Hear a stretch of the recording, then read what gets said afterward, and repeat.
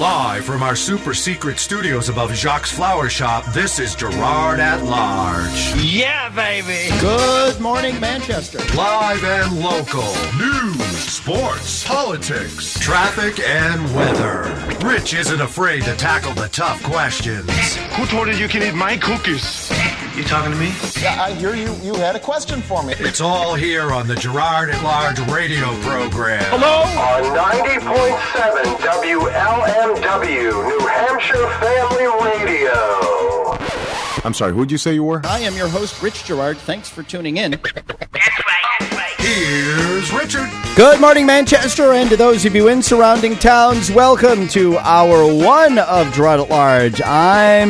We were off to a bit of a late start because I had so much news to write host. Rich Gerard, thanks for tuning in.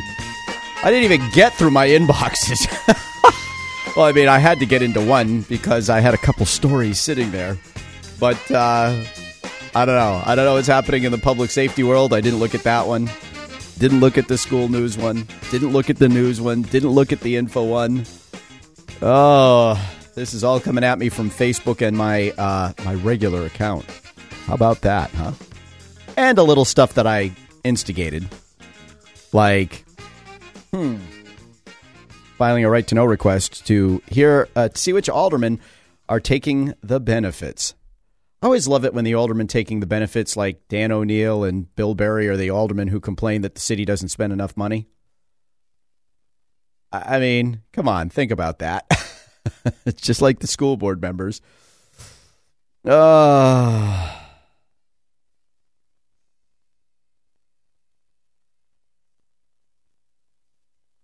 we go. And, well, I mean, hey, it is what it is. So, let me see. Opening up, I am so confused right now with everything that's in front of me. It's unbelievable. I shouldn't say confused. That's probably the wrong word. But let's just say I'm a bit disorganized at the moment. Not that will come as a surprise to you. Because of everything that I have in front of me. And I do have a lot in front of me. I still have a computer in the control room that's, Greg Mason's coming in this morning. He's the guy to ask about why I don't have internet here, isn't he? I'll bet you it's got to be the switch that comes off the router. Because we've tried multiple cords, or at least I have, and the computer's not recognizing the Ethernet cable. So there's either something wrong with the port in the computer, but we had this problem with the last computer, and this is a much newer one. So I can't believe it's a problem with the computer. I suppose it could be. It could be a problem with the wall port, but I'm thinking it's probably a connection to the switch problem. I don't know, maybe a mouse or something chewed through the wire. That actually happened in one. At least if they chewed through a power wire, we'd know where the problem was because, we'd see the fried remains. Internet, cable, maybe that's what Comcast could do. It could electrify the wires so that when critters go and chew through the cables, well, there's the evidence. Some jerk's going to go out there and say Gerard advocated electrocuting animals, right?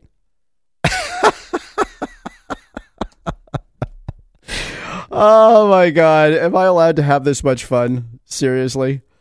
Meanwhile, we just have to pay passing respects to Washington, which is in full meltdown mode.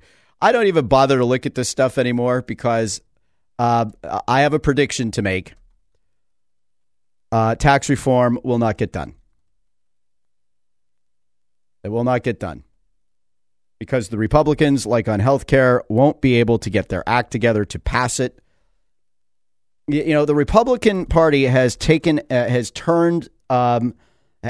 made an art form out of taking your 80% friend and turning them into your 20% enemy.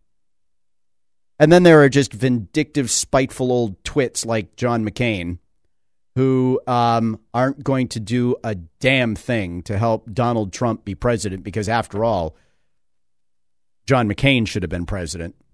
John McCain wasn't president, and how could a guy like Donald Trump be president when I, John McCain, could not be?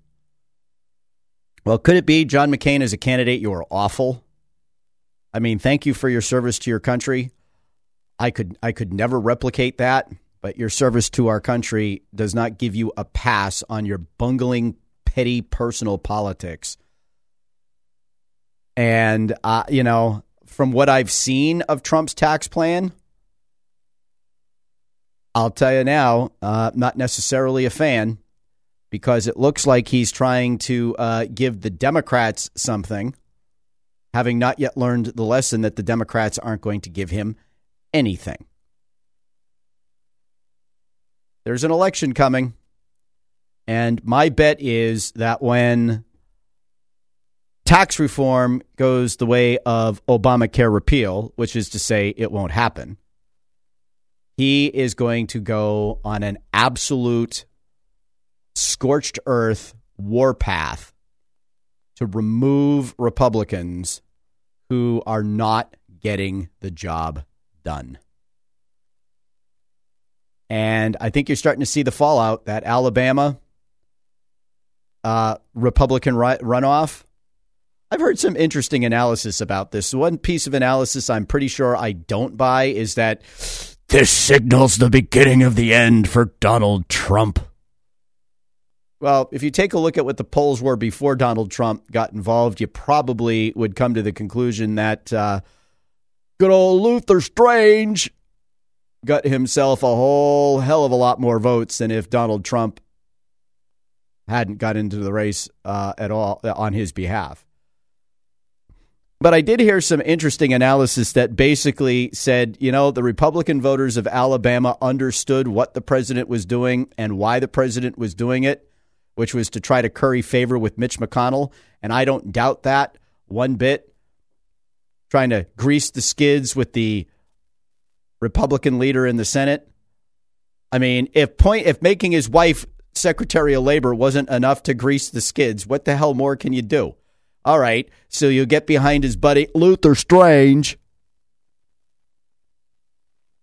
But some of the analysis that I heard, what I thought was interesting, was the Republican voters of Alabama understood what Trump was trying to do, and they circled the wagons around Trump and elected somebody who would actually help him in the Senate, like Judge Roy Moore, to protect himself from the establishment. Kind of funny, though, Senator Corker in Tennessee, who I've got absolutely no use for. He's the jerk. Everybody's going to be a jerk today. I just want you to know that. He's the jerk who gave us the legislation that made it possible for the Iran nuclear deal to pass, because he thought that the Senate, when it came to treaties, having to approve a treaty by 2/3, that's just not reasonable. So the Corker bill, remember that? The Corker bill was the one that said 2/3 of the Senate had to oppose because it wasn't a treaty. See, they play this little game. The administration doesn't call it a treaty to invoke the Senate's requirement to approve the treaty, but they call it, whatever it was they called it, requiring 2/3 of the Senate to oppose it. So they came up with this little scheme that made it impossible for the Senate to block what the president was going to do, because you knew at least 34 senators were going to stand with the president. You knew, the Democrats will die on their hills. You got to give them credit. The Republicans will kill themselves on their own hill. These are not equal situations. So Senator Corker said, yep, oh, wow, hey, look at what happened down there in Alabama. I think I'm going to retire at the end of my term. And so I think, despite the fact that the Democrats have got 25 seats they've got to defend in the 2018 Senate elections, the Republicans only have 8. I think you're going to see a number of Republicans like Bob Corker say, yep, nope, not going to deal with that, because, Donald Trump, he's such a loser. His voters don't really care. They're not really real. They're disaffected. They're mad at them. Oh, and then Alabama happens. So So rather than just do the things that they said they were going to do, which would satisfy those voters, which would be, I don't know, repeal Obamacare, pass tax reform, fund and build the wall, pass immigration reform. Yeah, they have the votes to do it. They just don't have the brains or the will or the basic integrity to do it. I think you're going to see an awful lot of Republicans start to say in the House as well, uh-oh, look what happened in Alabama. And my bet is when tax reform goes down in flames, which I predict it will, mark the date, mark the time, it will go down in flames like Obamacare repeal went down in flames, like every other major initiative that the House and Senate have undertaken. Goes down in flames. You are going to see, in my never to be humble opinion, as your ever humble host, one hell of a crusade by a president to throw the bums out and replace them with people who will do what they say they were going to do.